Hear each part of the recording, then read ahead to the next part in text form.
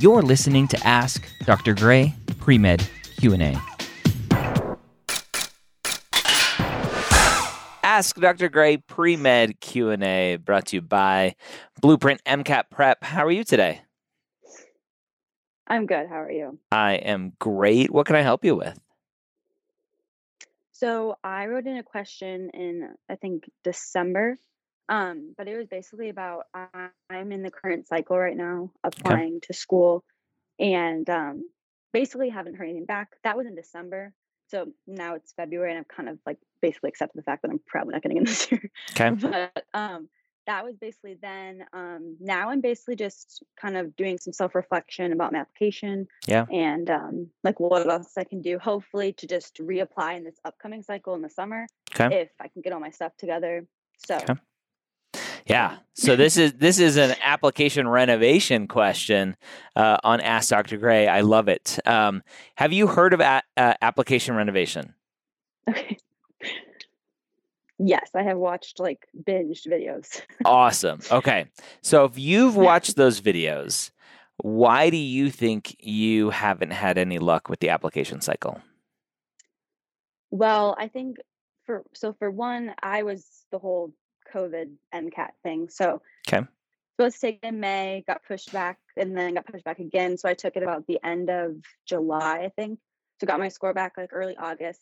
I had submitted because I was scoring pretty well, like 508 was my last score. So I was like, okay, like I can do it. Yeah. So I went in, but got back my score and it was a 500. Okay. So I already had submit to all my schools. I didn't send secondaries to some of them that were like my 515 and up schools. So I was like, I don't know about those. Well, let me stop you there. I thought DO maybe I had a chance. Let me stop you there. What is a 515 and up school? One from Ohio. So all of the ones that were like Cincinnati. No. State, But what makes a school a 515 and up school? Oh, just their average. But I know you say you never know, but. Okay. So when you say average, you're talking about the MSAR, correct? Yeah, or whatever. Yeah. Okay. So on the MSAR, the number that they show is the median, not the average.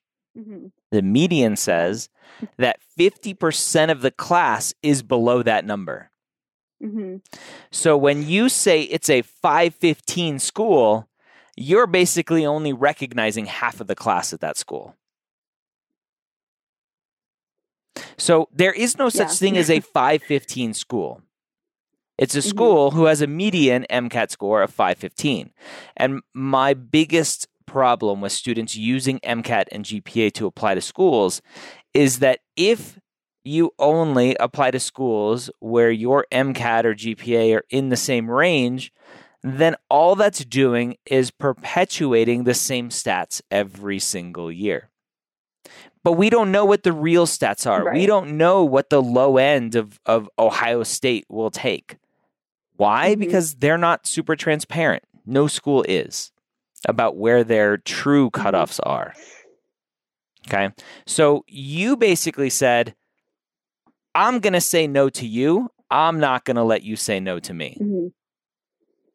Does that make sense? Basically. Okay. So random tangent aside.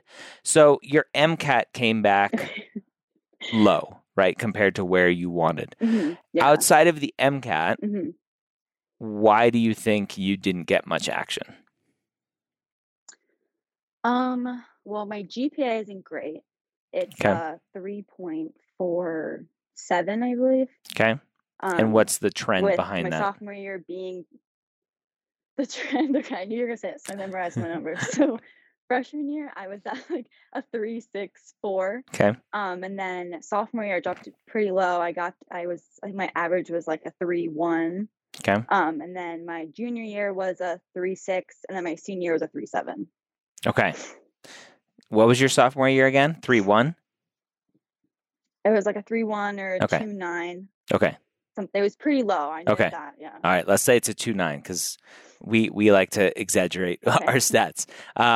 So you started off strong, you had a dip, and you finished strong. So you're one of those perfect stories of why stats and the stories behind those stats are important. So GPA, I'm not super concerned about. MCAT obviously can be much better. What about clinical experience and shadowing and all that fun stuff? So clinical experience, I actually thought I had my clinical experience probably I could have more. But I had a decent amount. I had about 60 hours from hospice, Okay. care center, just being a volunteer and like working with families and stuff. And then my shadowing, I had probably about 100 hours. I was able to get in contact with a bunch of doctors and shadow them a lot. And then I did some other extracurricular stuff.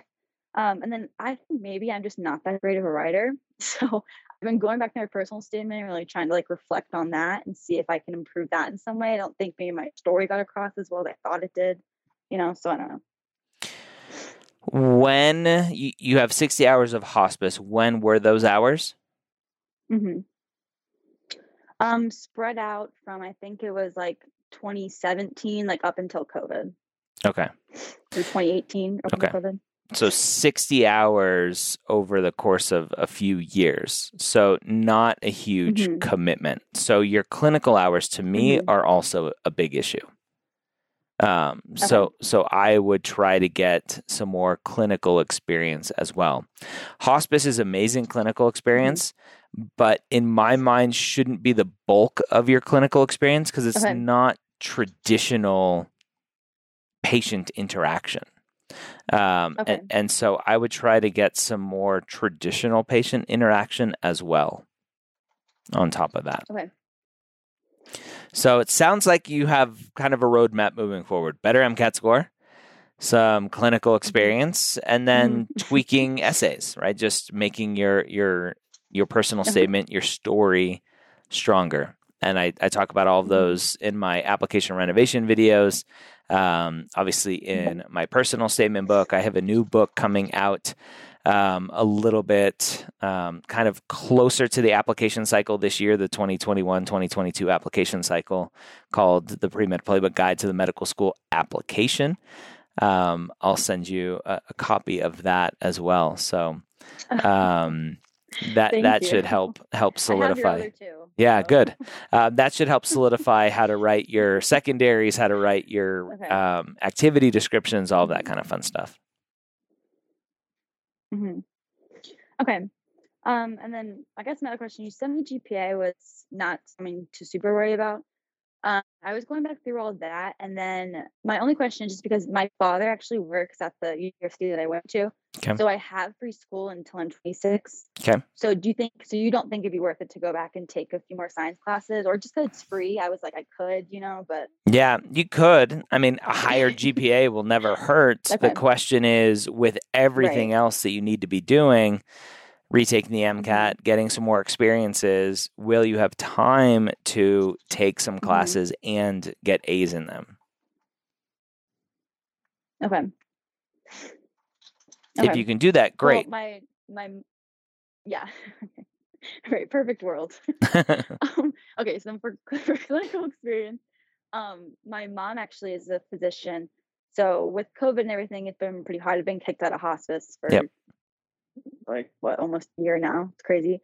But my physician just said that I could come in and kind of like scribe with her. Would that be good for clinical hours, or would that be frowned upon because she's my mom? Or I don't think it would be frowned upon because she's your mom. I wouldn't get a letter of recommendation from her. I would go and get experience, and the fact that your mom is a physician, that makes your clinical experience that much more important.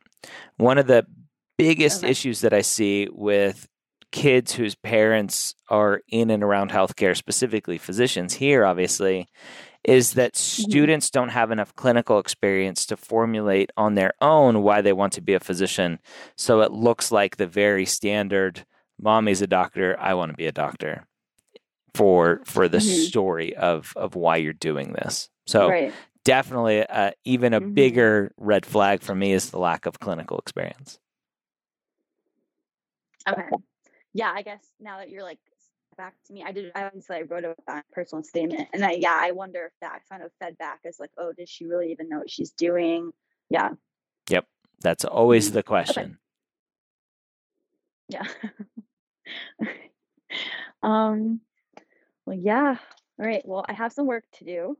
When I messaged you in December, I was just waiting to hear back from a few schools, which I've heard back from a few. Few haven't said anything. Yeah. But I was just worried because I didn't want to put out another, $400, $500 on MCAT stuff and then get accepted somewhere. But now I feel like it's February. It's probably safe to schedule for an MCAT, take it in April, May, and then apply again if I can do that. Yeah. Have you looked at Blueprint's new live online course? I've looked at it. I do think that I might need some sort of course or some sort of tutor or something. Obviously, there's something that went wrong, So. Yeah. Yeah, so the new Blueprint Live Online course is one that I would recommend. Their course materials are top notch. They have the best full length exams out there besides the AAMC. And then what the Live Online course allows you to do is really hone in on all of the content, but then also have live instructors there with you over the course of a bunch of classes that you can reschedule if you have conflicts. But there's 2 instructors there so that they can answer all of your questions on top of office hours normally that they have where you can just drop in and ask questions. So really awesome course, great value. So I would check that out. Okay. All right. Well, good luck to you. Some things to work on, and hopefully next application cycle will be the one that gets you into school. Yes. Thank you very much for everything that you put out, and thanks for Skyping with me today. You are welcome. Have a good one. All right. Thanks. You too. Bye. Thank you so much for joining me here on Ask Dr. Gray Pre-Med Q&A. Did you know that we record these live on Facebook at 3 p.m. Eastern on most weekdays? Search for Medical School HQ on Facebook and like the page to be notified. Don't forget to check me out on Instagram as well on Medical School HQ.